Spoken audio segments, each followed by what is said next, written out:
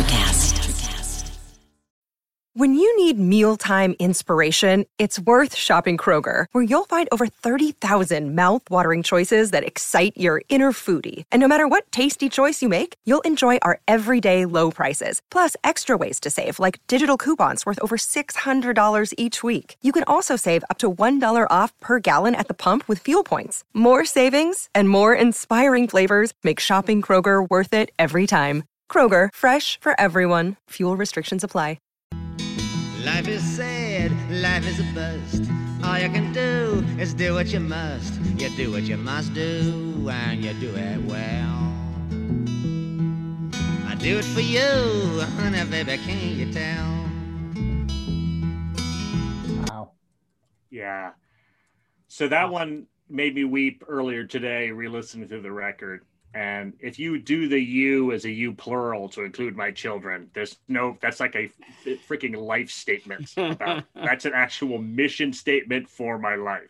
Life is a sad, life is a bust. You do what you do, you do what you must, and you do it well.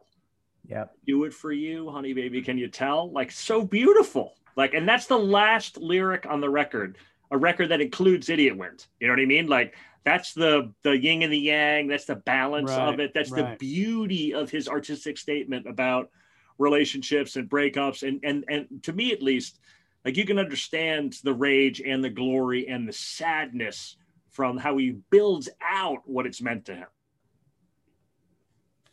Woo! Damn. 50 years of music with 50-year-old white guys.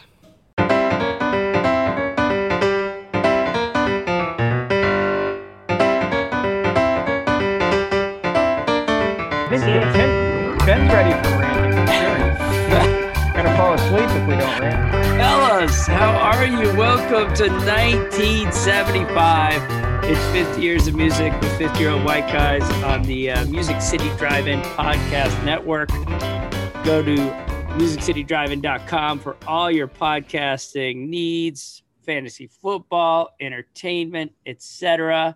Maybe, Ben Barton, you could go to Ricky and propose a new angle for the website, travel blogs with Ben Barton. Oh, I like the transition. Yes, I'm sad to report I find myself in a somewhat strange headspace, which is that I'm very satisfied. I had a beautiful, wonderful vacation with my family where we went to both Mexico City and the beach, Playa del Carmen. But I'm also having a lot of diarrhea. It's the end of the Montezuma's revenge for sure. So I'm highly drained as well. I'm drained in several different ways. So good luck with that tonight, Timmy. We're starting with the bump. If that's not the bump at the front of the podcast, something's gone horribly wrong. That's great. Golly. Well, thank you for introducing that theme. I've got more in that. Like, there's a lot of that vein to me. It's a rich vein, but I'm going to let it slide for now. It's a rich. Jeff Simons, you're not home either. You are in Annapolis. Back in Annapolis after some time at the Jersey Shore. I would like to give a shout out to a whole bunch of members of the class of 91 at Haverford College, where Ben and I both went, and same year. I saw them all a couple of days ago on the beach on the way back from my family vacation. We have many 50 years of music regular listeners in that crew. So thanks again, Lewis Delaware Gang, for hosting us and being nice to my kids. And we just had a great time. And they had many suggestions for the pod, which I wrote down and will share at the corporate meeting later this month. At the retreat? Yeah, exactly. At the Meadows. I'm back from Folly Beach, South Carolina, where I spent an inordinate amount of time building intricate sandcastles. Yeah, you got into the castles this year, and then just watching time erode them and eradicate them. Inevitably, inexorably. That's awesome. And So, Timmy, which is your song? Is it Beyonce Sandcastles or Castles Made of Sand by Hendrix? I'll go with Beyonce. Very nice. That's Georgia's favorite for sure. She loves that one. Oh yeah, big time. I don't know it, but I'll be sure to play it soon. I'm going to go with Sand by Fish, just so Ben has a little more extra sand diarrhea. in my gears for sure. That's not helping at all. Enter the Sandman. That's a pull by me. That's good. Enter the Sandman. Oh, is it Enter Sandman? Yeah. I don't think that much about sandcastles, Timmy. Mr. Sandman. All right. Well, it is 1975 on the podcast where we look at what we think is the best album from each year. Before we get to that, Ben Barton, you have a number of Bonnaroo posters in your background. Bonnaroo is coming up in a couple of weeks. Jeff Simons, you're out? I'm out. I actually just booked back-to-back gigs on keys that weekend, so I'll be playing myself. So I'll be sad to miss it, but at least I will be on a stage. Who are you supporting?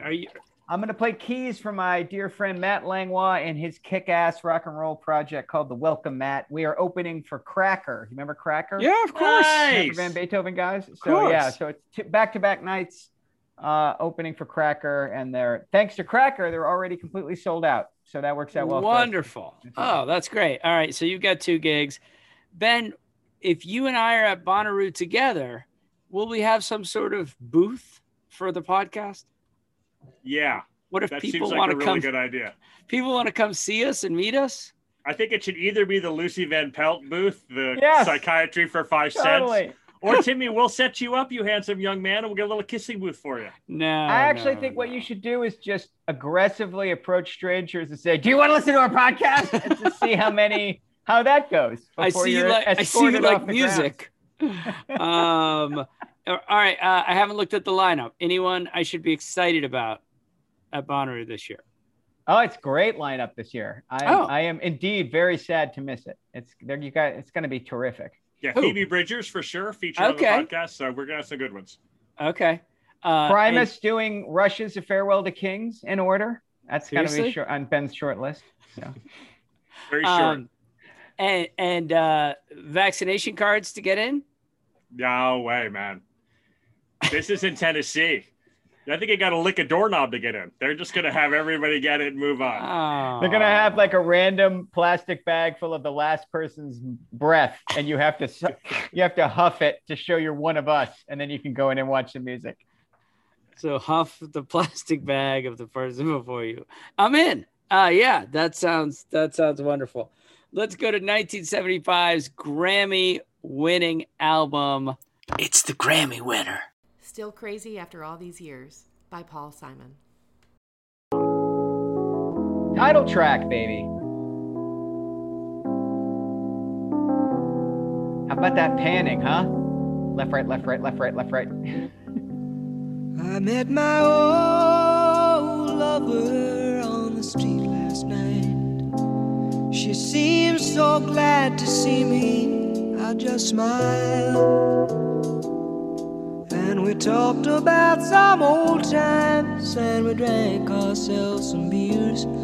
Still crazy after all these years. Oh, still crazy after all. Okay. Doesn't actually sound that crazy. Like they sat and talked about the old times and drank 2 beers. That actually sounds very mellow, consciously careful. So not mellow. Crazy. So, but just what else? Is Slip Sliding Away on that record? Yeah, what else is on that record? Slip Sliding Away, and 50 Ways to Leave Your Lover. Oh, I hate that one. I don't mind Slip Sliding Away, but I really hate 50 Ways. I'll tell you what, do a little Slip Sliding Away, go like 40 seconds in, you're going to get really annoyed. Go. Actually, Slip Sliding Away is blocked by Spotify. They have the demo version only, so that's what you're going to get a little bit of. How about that? That might be better. Just keep playing.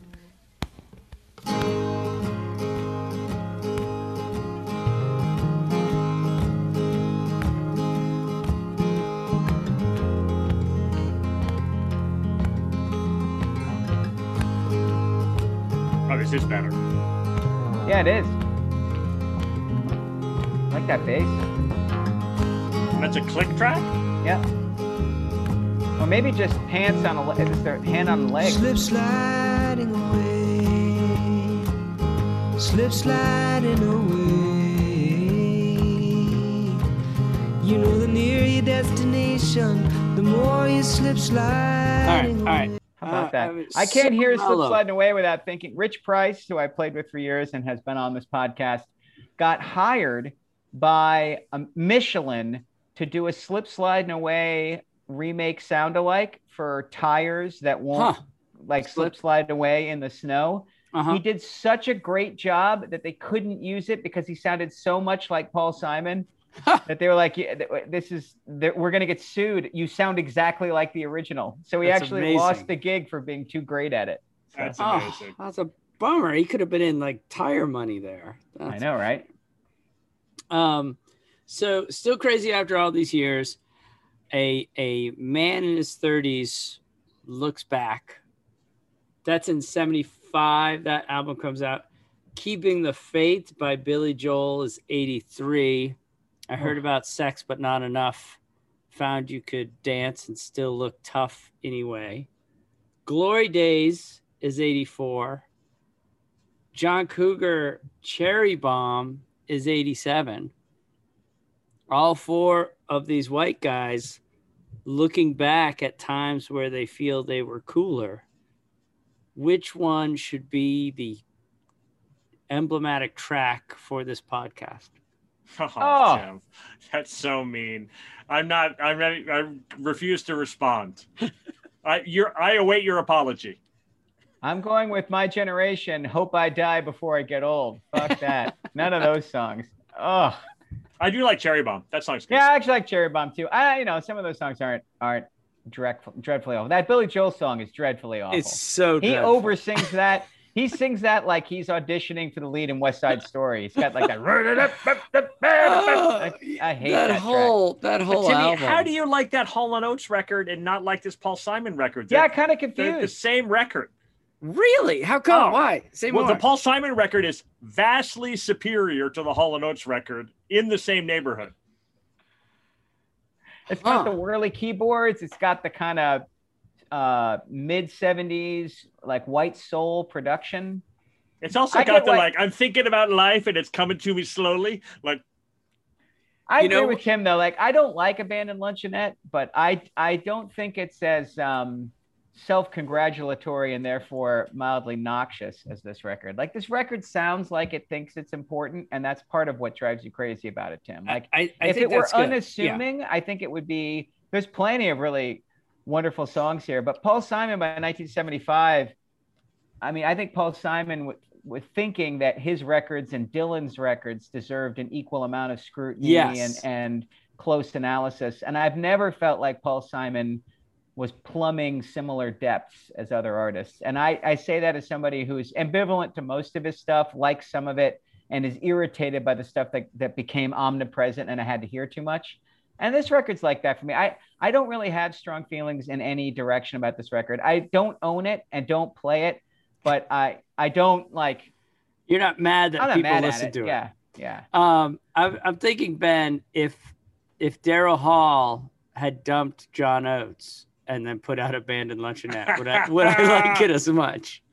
I much prefer Oates. Oates is obviously such a good dude. He's the guy you meet. He's the old lover you stay and have a few beers with. Daryl Hall, you see him and you go out the exit, out the back, hide behind the porta potty till he leaves for sure.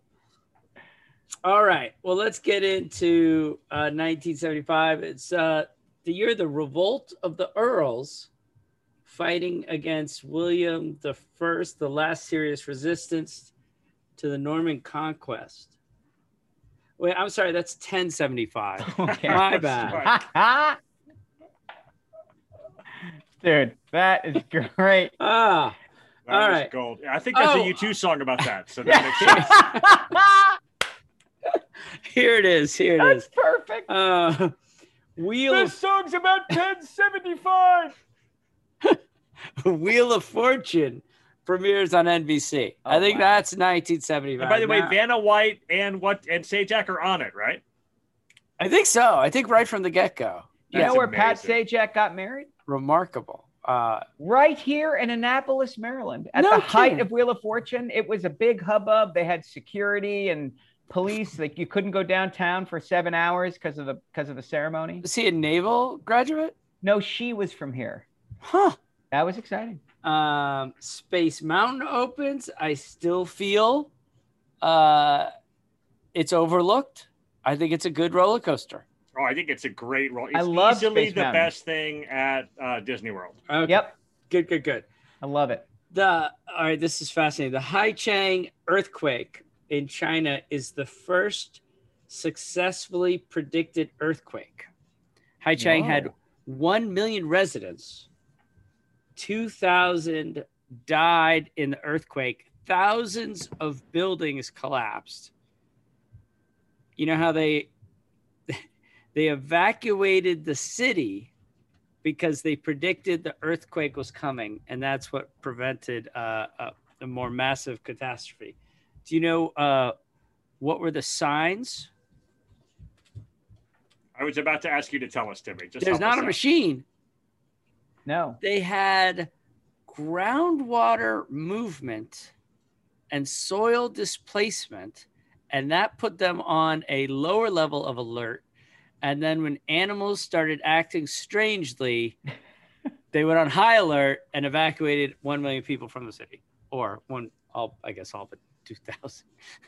Isn't that amazing? That is amazing. The first predicted earthquake, 1975.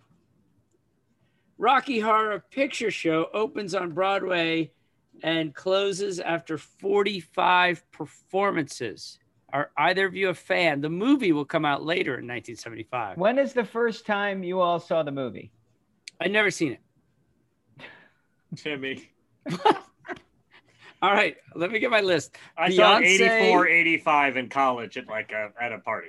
Beyonce. I mean, in is high school. I saw it in high school. Yeah. I saw it I like saw sophomore, it- junior year in high school. I went to Sandcastle. see it. Remember in Philadelphia, it played every Friday night at midnight at that art house in downtown Philly. Oh wait, you didn't go to see it? Our orientation week at Haverford, they played it. Maybe I did. The one time I really remember was seeing it in Philly Friday at midnight, and half the audience was a character, and they stood up and did perfect pantomime of a song or a moment. Like it was basically a 3D movie. But that was like 87, I think. I came across a clip where Tim Curry was in Ladies Hosiery, and as a young teen, I was terrified. So I never saw it. Should I have seen it? Yeah, it's worth seeing. It's interesting. Yeah. Okay. It's not a. I mean, it's not a It's masterpiece not a of good cinema, movie, but but it's camp, and it's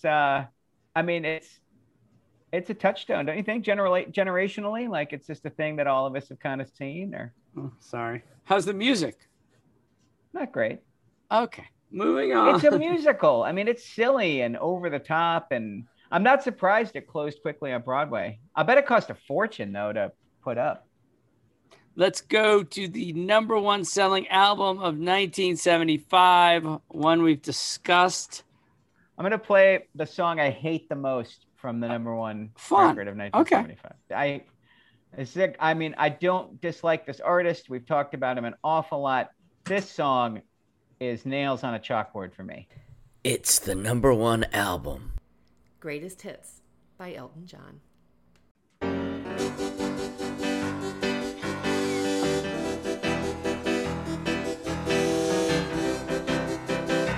Ah, yeah. I remember when rock was young. Me and Susie had so much fun, holding hands and skimming stones. Had a no-go Chevy and a place of my own, but the biggest kick That's enough of that. Yeah. which record is that on? Greatest Greatest hits. hits. Oh, the greatest hits is this year. Well, it was last year, but now it's really picked up steam. And like you said last week, this is the greatest hits era. This is the first kind of big selling smash hit of an album. But it's not the best-selling record released in 1975 to date. Is that correct? That is correct. I'm shocked that another record sold more copies than Elton John's greatest hits. That's an Over amazing time, accomplishment.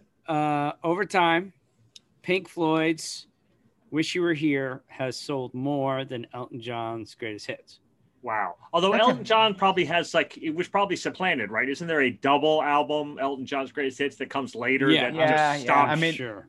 like the Eagles volume 1 to their greatest hits was never supplanted. They just put it on volume 2 and that was it. Like that's why Eagles volume 1 is like such a freaking, because it's the one everyone still buys. yeah, You're right. totally. Yeah, Right. yeah. Well, Good point. So And by the way, I like Wish You Were Here is a better record than Dark Side of the Moon. That's my opinion on it. And Wish You Were Here is a fantastic song. That song is great. So I would say that I don't like that Shine On You Crazy Diamond is busted into 2 parts, and I actually put them together through the magic of Audacity and listened to it as one 25-minute track. And it's by far and away my favorite Pink Floyd song. I love Shine On You Crazy Diamond. It's a fabulous song. And so is Wish You Were Here. But Welcome to the Machine is a bummer. It's a super big dud in the middle of that record. And so you could argue that Dark Side doesn't have a low That's as fair. low That's as that. super fair. That's But fair. I agree I should have that- just said that Wish You Were Here is the best song on either of those records. Yeah, Well- but I think Shine On is. I think Shine On is. Oh, is it's too long. just It's too long. It's beautiful. I know, but I mean, fantastic, I can't listen to 20 minutes of anything. I That's not love it. okay. I love it. what's the bummer of a song in the middle? Welcome to the Machine. It's like Welcome, 7.5 my minutes son. of one idea. It goes on That's forever. so bad. Yeah. It's like the Boston song where they get signed. He drove a big because he smoked a big cigar and drove a Cadillac car. It's that song, except it's sad. Right. Yeah, that's right. That's exactly right. But you know what? It's actually everything that The Wall is about in 7 minutes instead of 2 hours. So in that way, you could be happy about it. So let's put criticism aside. I am a newbie to the world of music, and you are a giant Pink Floyd fan. Sell me on the band. Why is the Pink Floyd fan such a Pink Jeff Floyd fan? Well, I think that each record is an attempt to make a little world and story in and of itself. Like they were very, very conscious that each record was an entity, and it was trying to be something beginning to end. And the artwork is incredibly cool and careful. And the records sound fantastic. They're brilliantly recorded and mastered, not just for the time period, but for any time period. The David Gilmour is very good, soaring, kind of interesting guitar player. He's not as blues influenced as the other superstars of his era, and he's not afraid to play one note when other people are playing 7. Roger Waters is a really musical, talented bass player. The band doesn't overplay, so the stuff's aged really well. Like there's no big long drum solo. There's no like silly prog rock. I mean, for a band that gets lumped in as progressive rock, like the songs are incredibly restrained in their performances, so they've aged pretty well. Even if they're 9 minutes long. Yeah, the length thing's not an issue for me at all. If a song is great, I like that it keeps going and going and going. But yeah, that's part of the ambition here, right? Is that they're stretching to make music that's interesting over a long time period. Not all of them. There's also 2 or 3 minute and 4 minute hits. And then you have to hit the sweet spot. Like you want to do Dark Side, Wish You Were Here, and in my opinion, Animals, which Ben won't agree with me, but I absolutely freaking love Animals. That's my favorite record of theirs. And then, but the stuff on the other sides, like the super psychedelic stuff of the 60s is hit and miss. And I think The Wall is ridiculous. And we can fight about that. Several good songs on The Wall. Several good songs. Comfortably Numb is great. Another Brick in the Wall is great. 3 to 5 good songs on The Wall, but it's a 30-song record. Right, that's a problem. It's a 30-song record? Yeah. What? So that's problematic. It's a rock opera about a guy who shaves his nipples. That's all you need to know. Oh, God. I mean, if I put out a 30-song record, I could probably nail 3, right? Unlikely that it'd be as good as Comfortably Numb, but you can keep trying. Okay, good. That's my plan for the next one, guys. Hey, real quick, 1975, Happy Times in East London. A band gets together and calls themselves Iron Maiden. Pretty good career Iron Maiden has had, correct? Not bad. Most famous song? Run to the Hills or The Trooper? Go ahead. For sure. Go ahead. Hit me with one of them. Oh, okay. You want me to do it for you? I could sing it for you. No. I thought it's like No, you did that last week with Hall & Oates, and Ben had a tantrum. Well, so did Hall & Oates. Here we go. Here's the.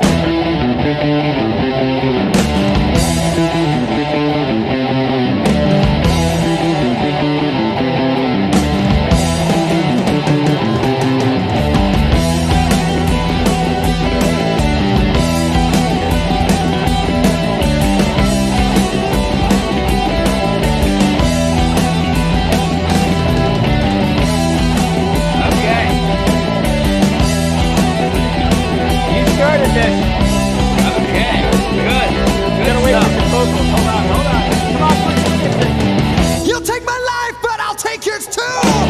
You fire musket, but I'll run you through. What? So when you're waiting for the next attack. What? We went right back to 10:55. Yeah, it really muskets did. and the sabers. Run, I like it. Run you through. Well, they sound angry, frankly. Have you seen their the album covers? No, I have not. So they have the most. Which one famous was that, Jeff? Mascot. That's the Trooper from Peace of Mind. Trooper. That's great. They have a mascot? I actually didn't know that one. That made me happy. Eddie, their mascot, is a little freak on the cover of all the records. He's an escaped mental patient who's like murdering people, or he's like a skeleton with hair, and he's easily the most famous mascot of any rock band ever. So if you just scroll through the Iron Maiden record covers, if you thought Rocky Horror was scary, Tim, no wonder you're not a. You probably saw an Iron Maiden cover and you were like, "That is none of my business." Those boys need help. Guy named Bob Chandler invents something in 1975 called Bigfoot. And he gives us our first monster truck. Ben Barton, have you ever been to a monster truck rally? Do I live in Knoxville, Tennessee? Hell yes, I've been to a monster truck rally. Come on now. Jeff, I've been to Demolition Derby at Manassas Speedway, but I've never been to a monster truck rally. Ben, what happens at a monster truck rally? They drive big trucks over smaller cars and you cheer. That's it. That's it. And by the way, I mean that as praise. That's it's also a sort of Shakespearean in its drama. There's no complicated scoring system or anything like that. Nope. Just run over small cars. Good times. Okay. All right. Let's get to, we've done a number of deaths and guess who died. That seems negative. So. We're doing births. Births. I knew it. And here we go. These are people born in 1975. I will give you clues and you blurt out an answer once you have a good guess. Car accident. Infidelity. Princess Diana. Golf. Tiger Woods. Tiger Woods is the correct answer. Jeff's up 1-0. All right. Soccer. Saturday Night Live. Lasso. Jason Sudeikis? Jason Sudeikis. Yes, that is correct. All right, for pity. Soccer. You throw me all sideways on that one. Practice. Iverson. Jim Mora. Iverson. Iverson. Oh, it's not Jim Mora. It is Allen Iverson. Oh, he did playoffs. That's Jim Mora. No. Yeah, Jim Mora did playoffs. Rant is the all-time greatest. It is the greatest. There's nothing greater than Allen Iverson's practice rant. You're really right. It's the greatest 2 minutes of extemporaneous speech by an American and maybe a human being. The best part is when he's winding down. I know I'm supposed to lead by example. All right. I know this. But we talk about practice. He gets it all up and going again. Oh my God. Oh, I love him so much. So funny. All right, let's get to our 3 albums.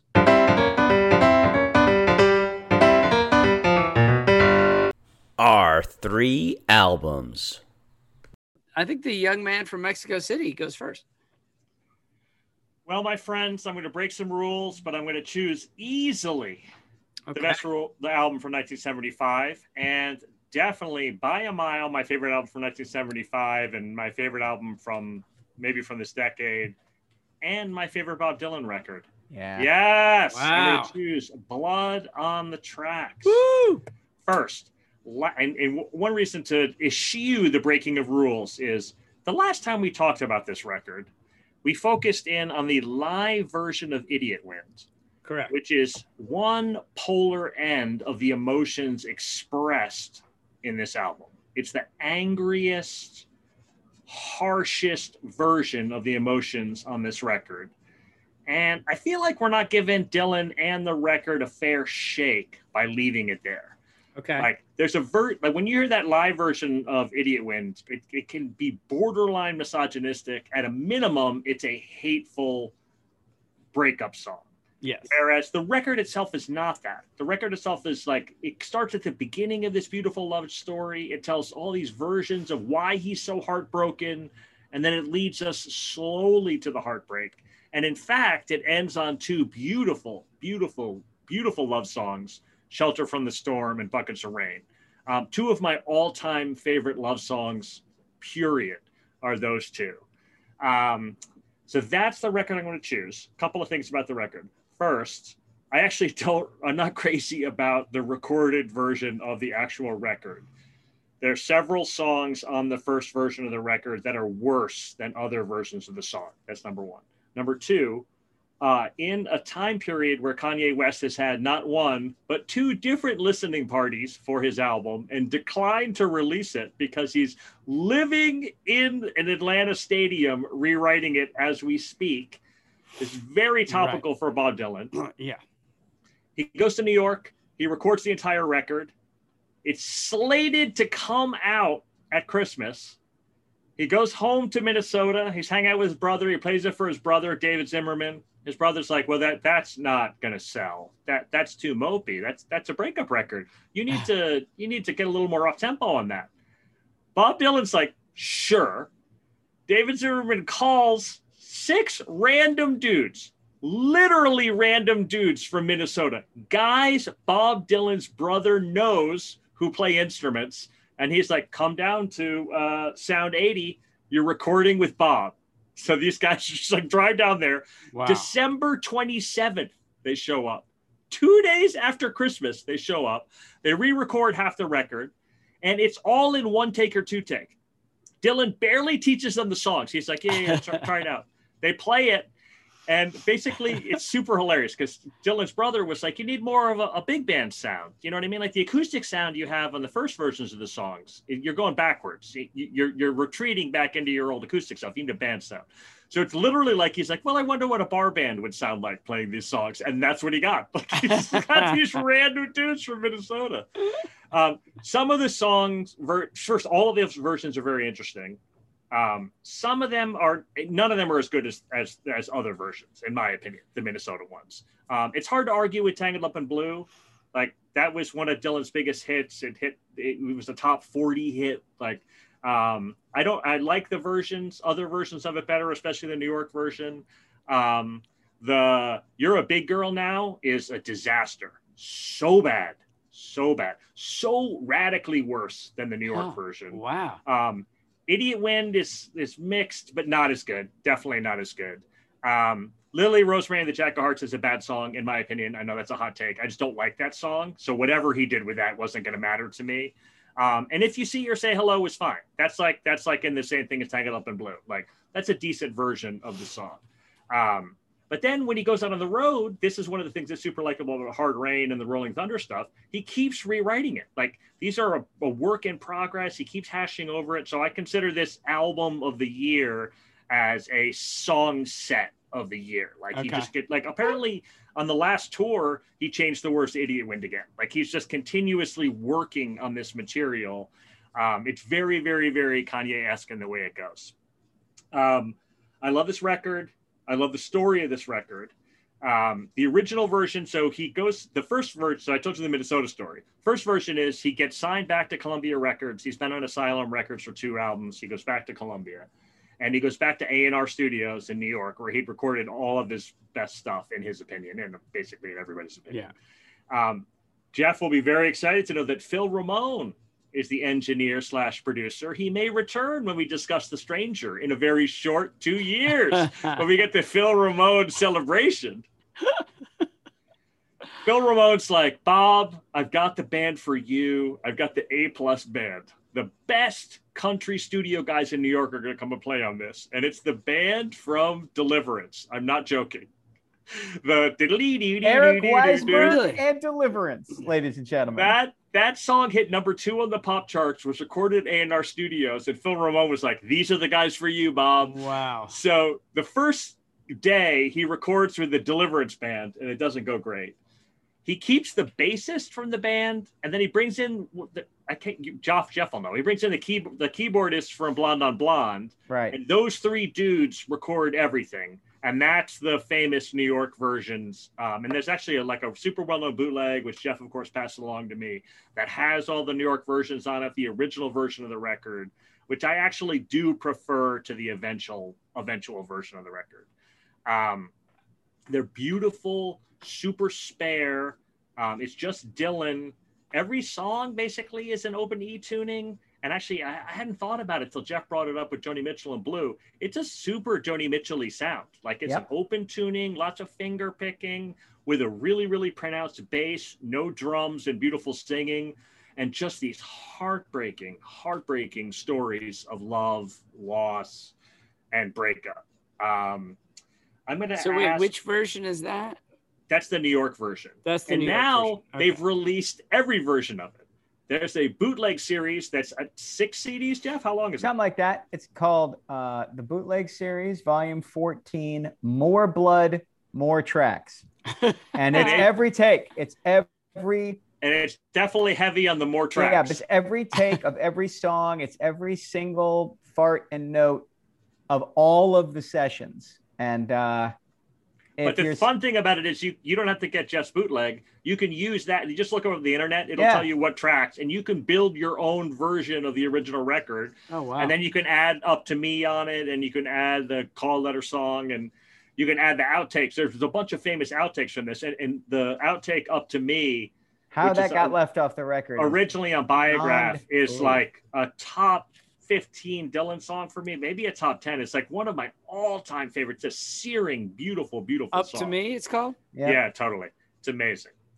So I decided to pull out 2 different parts of 2 different songs that express the beautiful love part of it, because we already had the Idiot Win part of it. So Jeff, if you will go to the album version of Shelter from the Storm and start at 123. I think we get verse 3 and verse 4. Blood on the Tracks by Bob Dylan. Was burned out from exhaustion, buried in the hail, poisoned in the bushes and blown out on the trail, hunted like a crocodile, ravaged in the corn. Come in, she said, I'll give you shelter from the storm.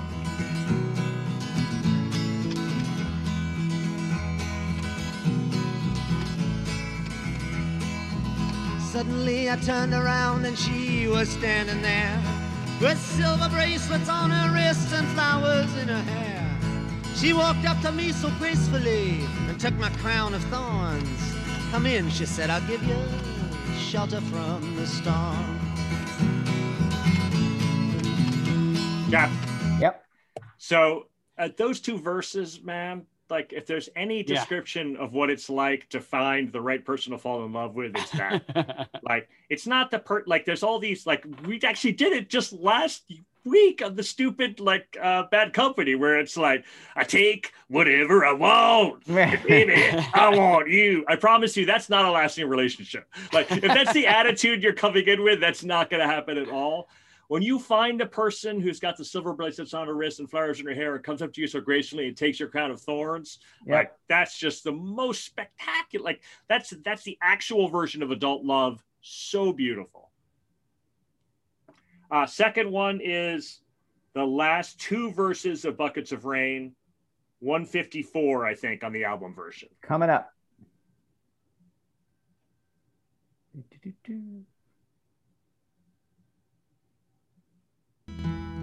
Little red wagon, little red bike. I ain't no monkey, but I know what I like. I like the way you love me strong and slow. taking you with me, honey, baby, when I go.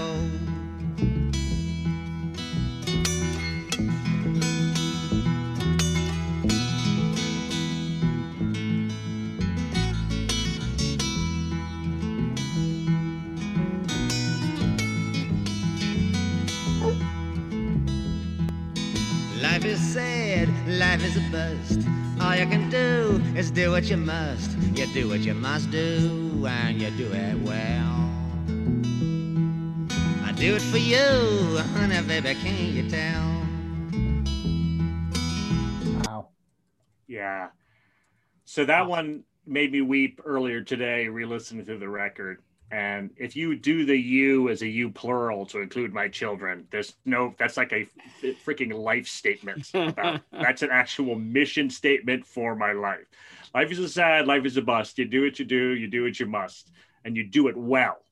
Yep. Do it for you, honey, baby. Can you tell? Like, so beautiful. Like, and that's the last lyric on the record, a record that includes Idiot Wind. You know what I mean? Like, that's the yin and the yang. That's the balance of it. That's the beauty of his artistic statement about relationships and breakups. And to me, at least, like, you can understand the rage and the glory and the sadness from how he builds out what it's meant to him. Woo! Damn. Ben Barton, mic drop. I have so much I could add. I just to say a few things. I couldn't agree more with Ben's assessment of everything here. Blood on the Tracks has been part of my life since I was 14 years old. I bought it on cassette, and my first real summer job was doing like maintenance and like painting and putting in like fiberglass ceilings and all that kind of, and we had a crappy little boombox with paint all over it. And whenever it was my turn for like a month, I put Blood on the Tracks in, and we just all quietly worked while that record played, and I've loved it. I feel like I've loved it as long as I've loved music. I agree with Ben that part of what's amazing about it is that it's not finished. It's like somebody took it from him and was like, wait, I'm not quite, and then put it out. And I can't recommend highly enough for those of you that love this moment in his music, go look up the bootleg series. I have now 3 different Blood on the Tracks that I got to assemble myself. There's the record version, and then there's the New York raw acoustic version. You're right, Ben, that Lily Rosemary is by far and away the weakest song on the record, but it's so much more palatable as an acoustic, like old ballad, the way he does it in New York, than with the sing-songy, ridiculous harmonica playing on the official version. Okay. And this is a thing I really did. It's just a record that, this record was also kind of part of my adult professional music life. I played Blood on the Tracks all the way through with an all-star band at Slim's, including Phil Lesh from the Grateful Dead on bass, and all my closest friends. And I sang the finale. I sang Buckets as a duet with Megan, and it's me, Megan, Jerry Becker, and Phil Lesh, the 4 of us on stage, singing Buckets of Rain. Dang. To close the set. And then we brought all 17 people who had been a part of it and did like a Rolling Stone, and it was like 1,000 decibels. It was great. But I remember being in the middle of that song, and I'm like kind of looking around. It's like, I can't believe I'm in the center of this musical moment. And those songs are so meaningful to play. I've played them all on bass before. That night I was a keyboard player, obviously, because Phil was, I was nice enough to let Phil step in on bass and see what he could do, But you did okay.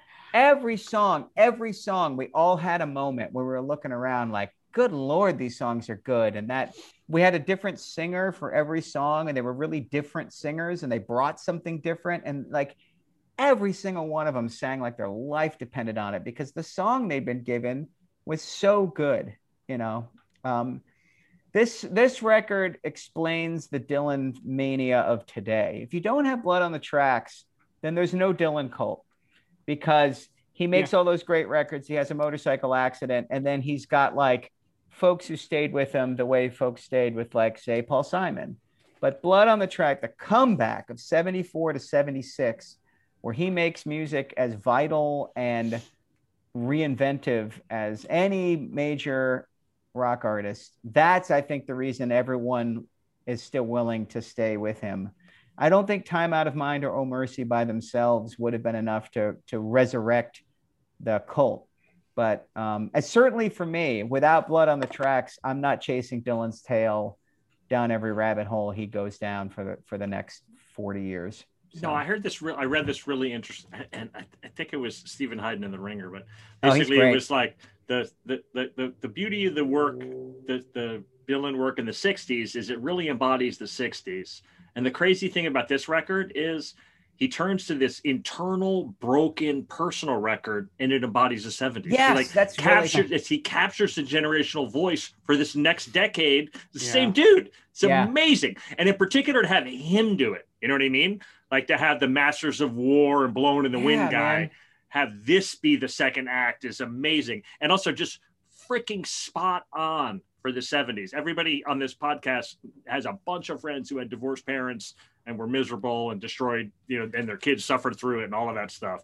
And this is just perfect for that. Yep. Well, I mean, the one song we really haven't talked about with all this Dylan talk is Tangled Up in Blue. And that last stanza kind of speaks to that. All you can do is keep on keeping on. That starts the record, and Do What You Must and Do It Well ends the record. And like that, right. Our Gen X was raised that way. Like your job is to keep on keeping on, right? And your job's to do what you must and do it well. And Gen X has, disappointed in many ways, but we do know how to put our noses down and work. We know how to work. We know how to plug, stay up late, do revisions, don't leave it until it's finished. No, and that in a way that's like self-defeating and maybe not particularly healthy, but it does. We are productive, and this record was one of those like kind of messages of like production is part of the responsibility of life, But those quotes, I mean, this is a record where the quotes come to me over and over and over again. It's like it's a lovable, but it haunts me. And in particular, the different versions of it. So the Tangled Up in Blue reminded me, the New York version, verse 6, changes out the Montague Street. Yep. Oh, really? He was always in a hurry, too busy or too stoned. And everything that she ever planned just had to be postponed, which, by the way, like, as an explanation of what he's done to his wife and his marriage, perfect. Then next, he thought they were successful. She thought they were blessed with objects and material things. And then this Dylan sneer comes in, but I never was impressed. Yeah. So good. Dude, I need a person at least once every 2 weeks where I'm like, with objects and material things, but I never was impressed. Damn right. That's so good. The one that kills me is in You're a Big Girl Now. He says, and I'm just like that bird singing just for you. Jesus, that have I been that guy? Oh, dude, it's not that. It's the one that the verse that's, I think it's that same verse. Is it the same verse where he says, I can change, I swear? I can change, I swear. And he goes, whoa! And I mean, dude, that's the one that when I say the friendly, unfriendly, that's a haunting. Like, yeah. When he sings that, you can tell he does not believe for 1 millisecond that he can change. Yeah. He knows he's lying, or that it will matter out of his face, right? And that it will matter. Like, right. I can't change, and even if I could, you wouldn't. You say you want change, but you really don't. And it's but his sincerity in it. I mean, believe me, I've spent 51 years pounding nails into the ground with my skull trying to change things that I can't change. And that line is just the calling card for it. Oh, yeah. Check it out, dear readers. Listeners, check it out. It's a pretty good record. It's a pretty good record. Yeah. It's pretty good. It's pretty good. Pretty good. All right. So, my turn. We good? Let's do it. So again, just one thing about Ben and changing, and I just remember talking about golf of all things with my brother, and we were talking, and he's like, "Well, wait a minute. Do you think you're getting better?" As if like I'm talking like, well, if I spend a little more time like doing this or doing that, like I was still thinking I was on an upward trajectory in my golf excellence, when the truth is I'm never going to break like 90. It's never going to happen. It was such a heart-wrenching statement by my older brother. He was like, no, this is it, man. We've plateaued. This is it. This is who you are as a golfer. But that's an important prepositional phrase, because this is not who you are. It might be who you are as a golfer. As a golfer. But many other things you have some growth opportunities, I promise. Yeah. All right, go ahead, Jeff Simons. You might be able to improve what the ceiling of your basement looks like. Yeah. Or listen to this Beyonce song about sand. There you go. Yeah. All right. So remember, I'm holding myself to some rules. I'm not talking about any artists, or else, in addition to Blood on the Tracks, there's a little fella named Bruce Springsteen who made a record this year, which is not bad either. He's coming up. Don't worry. All right, good. Well, I'm going to talk about a record that isn't really underground. It gets talked about all the time. It's on all the lists, but I'll bet it's a record you've heard of and not listened to. And I'm saying that not just to the two of you, but I'm saying it to, the other 6 people who are listening right now, right? I think the most fascinating thing about this record is it's asking the question, what constitutes an artist, right? What is an artist? Is an artist somebody that finds spare time to create something? Or is it somebody that goes all in into the artistic life and everything that brings up? Poverty, a more degraded living situation, month-to-month living. Do you have to suffer for your art? Is suffering the point on some level? Is the person as much the art as the art that person produces? And these are all questions asked and re-asked in the work and life of Patti Smith, whose debut record, Horses, is released in 1975 and is my choice. Patti Smith, born in the suburbs of New York City, as a child, experiences these kinds of fever dream, probably borderline epileptic events where she has visions. She's raised in a deeply religious family, and so visions of religion and God and Christ and the sacrifice are, become kind of move in within these kind of occult convolutions that she has in her mind, and she decides, I am going to be an artist. This is a lower to middle class family of pluggers and readers and hard workers. And rather than take the appointed path to the middle class, she runs to the village and dedicates herself to the life of the suffering artist. And she starts as a painter, and then she's a poet. She falls in with a bunch of experimental artists and starts a torrid love affair with Robert Mapplethorpe. And they are an on and off again couple all the way up through the release of this record. They live together in the famous Chelsea Hotel. She befriends all of these kinds of crazy underground New York characters.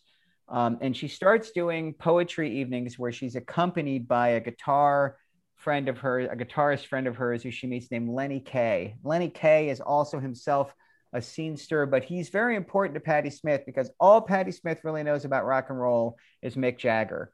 And she wants to be the female Mick Jagger. Like, one of her goals, like, how do I become a rock star? And she's more interested in the idea of Mick Jagger as an idea than she is Mick Jagger, the musician, or the Rolling Stones music. She loves it, but Lenny Kaye is a nut. He's like an obsessive, like some of the people who are involved in this here podcast. He's collecting old weird 45s, and he knows every musician who played on everything, and he knows that Phil Ramone did this and he did that. He actually curates one of the most famous and most important collections of songs. It's a thing called Nuggets that comes out in 1972, and it's all these garage rock singles from the 60s. And he's the reason that there are box sets. Like, he's the reason there's a Rhino Records, or there's any kind of like, hey, maybe we should go back and collect those one-hit wonders. Like, it all starts with Lenny Kaye and the Nuggets series. So he starts accompanying her, and he suggests they bring in a couple of other artists, and they put out a single on their own record label, Orc Records. Side A is a cover of Hey Joe, which was made famous by Jimi Hendrix. The flip is a poem she wrote called Piss Factory, about a terrible 9-to-5 job where she worked in a factory, and the guys are coming on to her, and the women are mad because she's working too fast, and like, you got to slow down, you're making us all look bad. And it's got this crazy guitar and piano background, and indescribably she gets a record deal because she's playing this bizarre, weird music. Sometimes it's CBGBs with her friends who are in the Ramones and Television and Talking Heads, and Seymour Stein at Sire Records is signing all these guys, and a couple of other labels are like, Patti Smith gets a major label record deal to This is record. totally like, sorry to interrupt, this is totally like Seattle in the 90s. They're literally like, well, just go down the list of who played here. Let's sign them all. Who cares? Sign them all. The Piss Factory lady? Sure. Let's do this thing. So she doesn't even really have she's got like this not quite rock and roll band yet. Like, we're going to need a drummer or something, right? Yeah. So they rehearse. They go into the studio and they make this record. They make it at Electric Lady Studios, which is Hendrix's old studio down in the Village.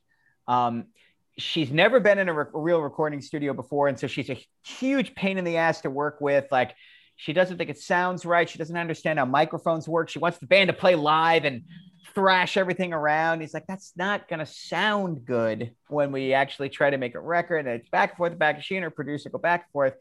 But what comes out is completely wildly different from anything that has come out before. First, there's the amazing cover taken by Mapplethorpe, Patti in a suit, and it introduces androgyny, and it introduces the kind of gender bending that David Bowie was up to women. And the first time you see the cover of Patti Smith's Horses, right, when she's got her chin up and she's sneering, she is a woman looking down the barrel of your gaze like men do. And it's the first rock and roll woman who's not dolled up, who's not tarted up, who's not a sex object, right? Patti Smith her look on that cover is complete and utter confidence and disinterest in you back, right?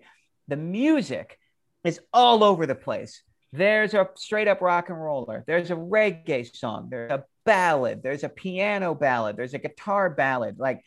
And she's an untrained singer, but she gives her life to each one of these performances. And there are covers all over the record. And that's part of what's going on, and which is so interesting, is she's taking early 60s rock and roll. She's rewriting the lyrics to be this kind of modern proto-feminist consciousness. And then she's pushing it through this punk filter.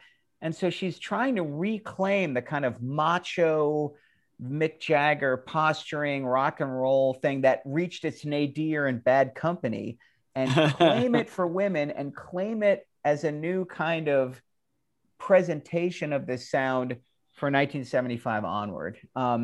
This is the best first line of a record ever. There are a lot of great records with a lot of great first lines, but I think this is the most confrontational, in your face, like, oh, I now must pay attention to this. The first song is a remake of Van Morrison, or Them's Gloria, but made famous by their lead singer, Van Morrison, which is a sneering, misogynistic, like, this girl's walking down the street and I follow her and I'm like, what's your name?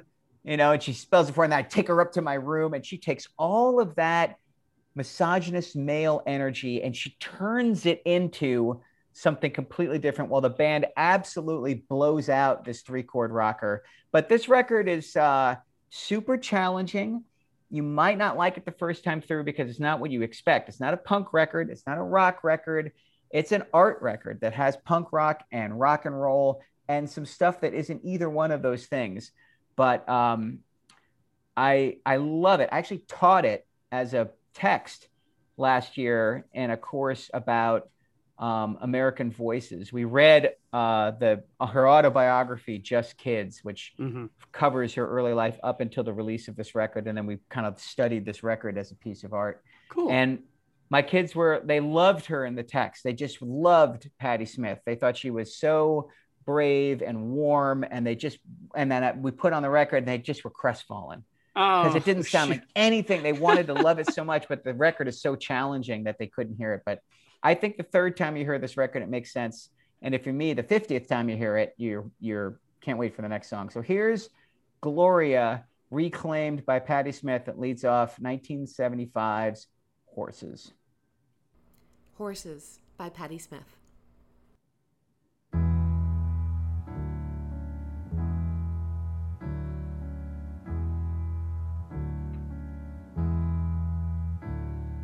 Jesus died for somebody's sins, but not mine. Yeah.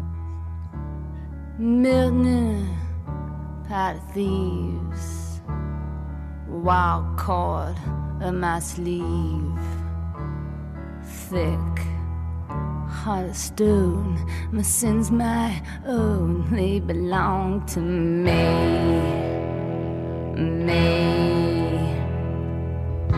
People say beware,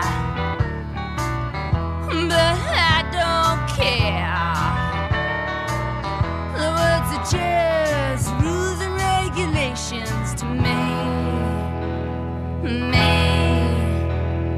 I walk in a room, you know I look so proud.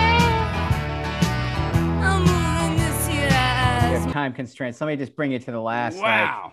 30 seconds or so, so you Digging can it. hear where it goes. Yeah.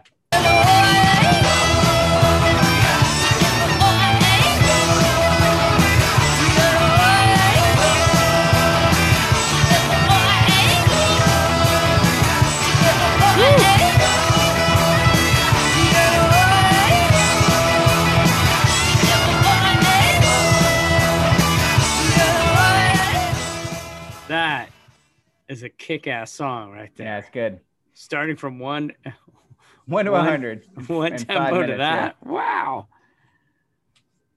And, you know, it's amazing. It's like she becomes a big top 10 hit. She co-wrote Because of the Night with Bruce Springsteen. Oh, and yeah. Her version sure. goes top 20. And she's Yeah. playing like 5 to 10,000 seaters in 78, 79, and 80, playing this super weird music. Like her Right. next 3 records are a little more straight up rock and roll than this one, but they're still pretty uncompromising. And when I see footage of the Patti Smith band playing live, and then I look up their sales numbers and where they were on the charts, I am kind of like, how the hell did that happen? Like this is really challenging music that was also popular, Yeah. and it hasn't sustained. Like Patti Smith's she doesn't get brought up in the ways that I No. would expect her to, and she's not anthologized at all. She's never on like Best of the 70s or like classic. This record is. No, I mean not in the collections, like on lists, yes. I see. But like if you buy like Yeah. you know, one of those box sets like the 70s, like it's her stuff's always left off. So, which I think that's fair. But on the other hand, she's a massively, gargantuanly influential like artist for female artists. I mean, like her attitude and her take on it is like really like there's a really great. I think they're Swedish band called Slotface that's got a female singer, and they've got a song where the chorus is "Patti Smith would never put up with this shit." That's the actual. That's a great song. Ben turned me on to this band. They're terrific. Patti Smith would never put up with this shit. I love it. Yeah, no, for sure. And that's not the only one. Like, I mean, she's been enormously influential. It's challenging, totally aside from the challengingness of it. This is right? It's John Cale is the producer. Yeah. Okay. From the Velvet Underground. Yeah, that VU sound just chaps me just a little bit. Like it's a little Velvet Undergroundy, and there's a practice sloppiness to it, or like a practice not being able to play your instruments to it that bugs me a little. Although here I think it's very legitimate. Dude, I've got dudes who are just learning how to do it. You know? I was just about to get to all that being said. Yeah. Like one of the challenges for the thing is we start in 69, and you don't want to start with a list that's just all males all the way through it. And so thank you for bringing this up. This is tremendous, spectacular, awesome artistic achievement.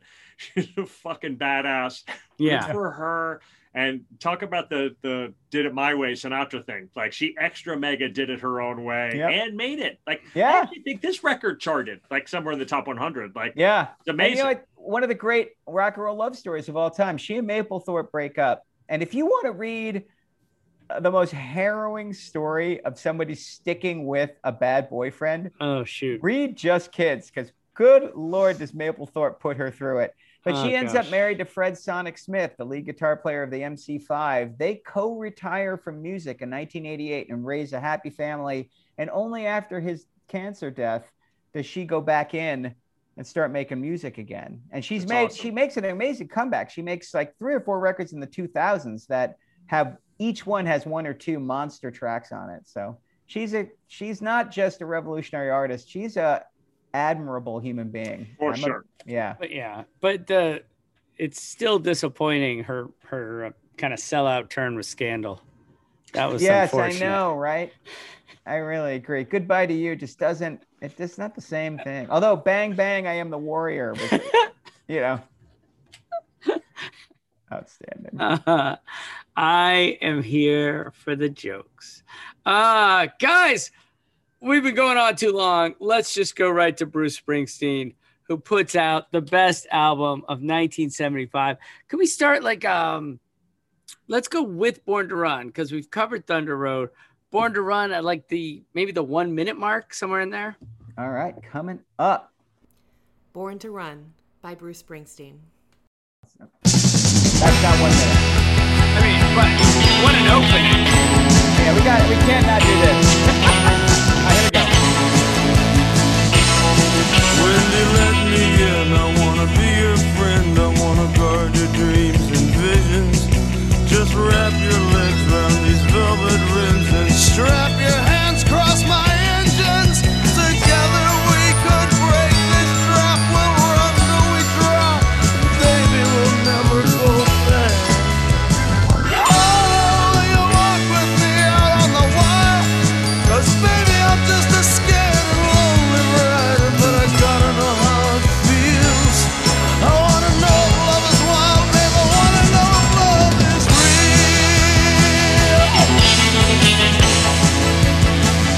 Oh, can you show me?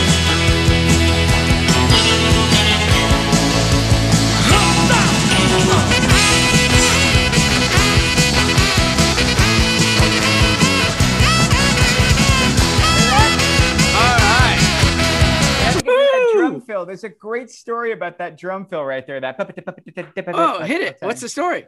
So this is the only Bruce Springsteen recording that features the 1974 band, with David Sanchez on piano and Ernest Boom Carter on drums. The first two records have Vinnie Mad Dog Lopez on drums, and then Boom Carter joins the band, records this single. Springsteen can't get the record done, and Sanchez and Boom Carter panic and jump for a jazz fusion band. Oh, good luck with that. They bring in Max Weinberg to finish the record, and then Weinberg has to go out on tour, and he can't play this drum track because Boom Carter does that jazzy and Weinberg, the rest of his life, he never can get it, so he does his own little version of it. But this song is the only version, and there's a documentary about this record where they're interviewing Boom Carter, and he's like, yeah, man, I thought I was jumping off a sinking ship, and then I have to go into a grocery store and hear me playing drums for the rest of my life on one song.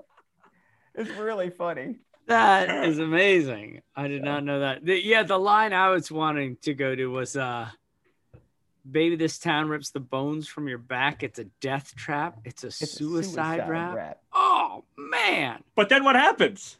We got to get out. That's right. Let's go, baby. Let's go. Do you remember when the state of New Jersey wanted to make this song the official song of the state of New Jersey? I always thought that would have been great on the poster.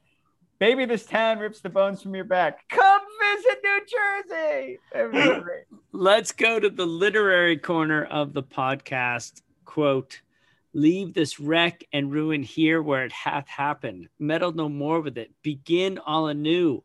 Hast thou exhausted possibility in the failure of this one trial? Not so.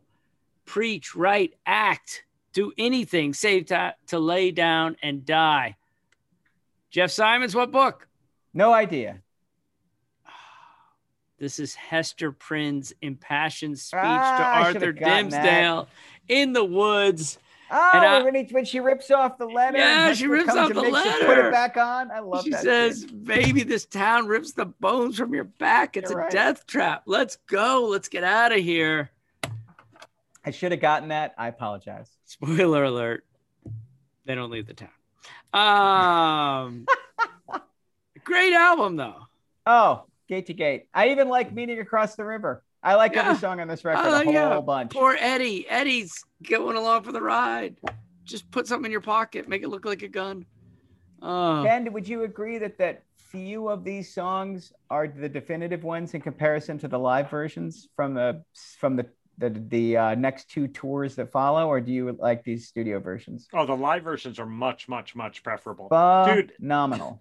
And also, I like the live version of Born to Run I heard last time I saw Springsteen 2 years ago. Yeah. He still closes with it. It still kills. Everybody loses their mind. Yeah. It's awesome. They really do. I don't know how he does that. He makes you feel like he hasn't played Born to Run in like a really long time and he's rediscovering it. No, even though he plays it every goddamn night. I do not know how he does that. It's really amazing. It's amazing. It's not only it's amazing, but it's so generous. He's such a giving performer. It's such a beautiful thing for him to do that for us. You know what I mean? I mean, like Pearl Jam doesn't close with "I'm Alive" every night. You know what I mean? They mix it up. They play that sometimes. Right. They play other things, and that's fine. They're great. I'm not trying to say they're not great, but for Springsteen to be like, you know what? I feel like, dude, like you, Jeff, I know you saw the River tour, right? Yeah. He's not going to play the whole river. Plays the whole river, finishes it up, and he's like, he's Born to Run. Thanks for coming. It's amazing. So good. When he finished the river, I mean, first of all, side 4 of the river. Oh, goes on forever. I mean, I was like, I love those songs, but all in a row, I was like, oh, help a brother out. Yeah, I agree. I was like, I missed the happy days of Point Blank. That was when we were really like cheerful and happy. Dude, when we got to Wreck on the Highway, I was like, I don't know what. I mean, it goes to Born to Run those nights anyways. It was amazing. Yeah. And you know, when the Stones do Satisfaction every night, they rush through it. They're barely paying attention. Like they do it at triple speed. But Born to Run, he leans into those lyrics like his neck is all straining. Yeah. You know? I mean, he's back in it. It's so impressive. Great. When does the saxophone leave us? That is such a good question. Actually, our dear friends at Rich and Clint have a whole episode. What happened to the saxophone? Oh, I gotta go check it out. It's Careless Whisper that kills the saxophone. No, what? They're like, how dare they? That's the song that starts the slow slide. But they're you got to listen to that episode. It's hilarious. I gotta do. They've got every great. All those Hall & Oates songs have a sax solo. Like everything does. Men at Work has a saxophone. Well, they had a saxophone. In Excess has a saxophone. In your head, you're like, good God, everybody had one. And then overnight, nobody had one. It's really funny. Here's what killed me today. Debbie Gibson, Only in My Dreams, comes on. And I'm like, Flannery, check this out. This is a teenage singer-songwriter, because Flannery has aspirations and she's written her first song, and it's awesome. I don't think she's going to bring a saxophone into it, but Debbie Gibson, by golly, in that stupid pop hit, Only in My Dreams, there's like this 90-second long sax solo. It's unbelievable. By the way, would you do me a favor and get her a copy of Horses before you get her a copy of Debbie Gibson's Out of the Blue? Just to as a little Uncle Jeff nudge towards. She's been injecting Olivia Rodrigo straight into her veins. Okay. But yeah, I will try to mix in some Patti Smith as well. All right, my brothers. Well done. Ben, I know where you got to go. Bed. B-E-D, bed. But first, hopefully, the toilet. I was going to say, I hope it's not toilet then. Let's bring things full circle. 1975, ladies and gentlemen. Is where? It's in the can. That's where 1975. Thank you, Jeff. Thank you very much. See you guys next week. Well done, brothers. Love you. Love you guys. Bye.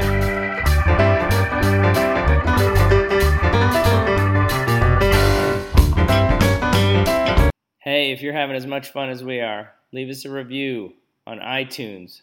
Give us a rating on Spotify, iHeartRadio. Wherever you listen to podcasts, give us a shout. And then check us out on Twitter or at our Facebook page, 50 Years of Music with 50-Year-Old White Guys. Today is working for me. Do you believe that for yourself? Hey, I'm Pastor Julie, and I want to empower you through encouragement. Inviting you to my podcast, Big Truth Encouragement, where I unpack living a faith-filled life. I created my podcast for the ladies, but gentlemen, you'll gain something too. So I invite you to listen to Big Truth Encouragement on Electricast and any platform where you listen to your podcast. Electricast. Hey there, fabulous souls. I'm Stephanie Baklaan. And I'm Eden Alpert. And we're the hosts of the brand new podcast, Unapologetically Fab. Get ready to join us on an amazing and real journey as we dive into life after 40 and own it. We're all about changing the narrative, leaning into who you are, and living a life by your own design. Join us as we embrace life unapologetically and redefine success. This is Unapologetically Fab, an Electric Cast production. See you there. Electricast. Electricast.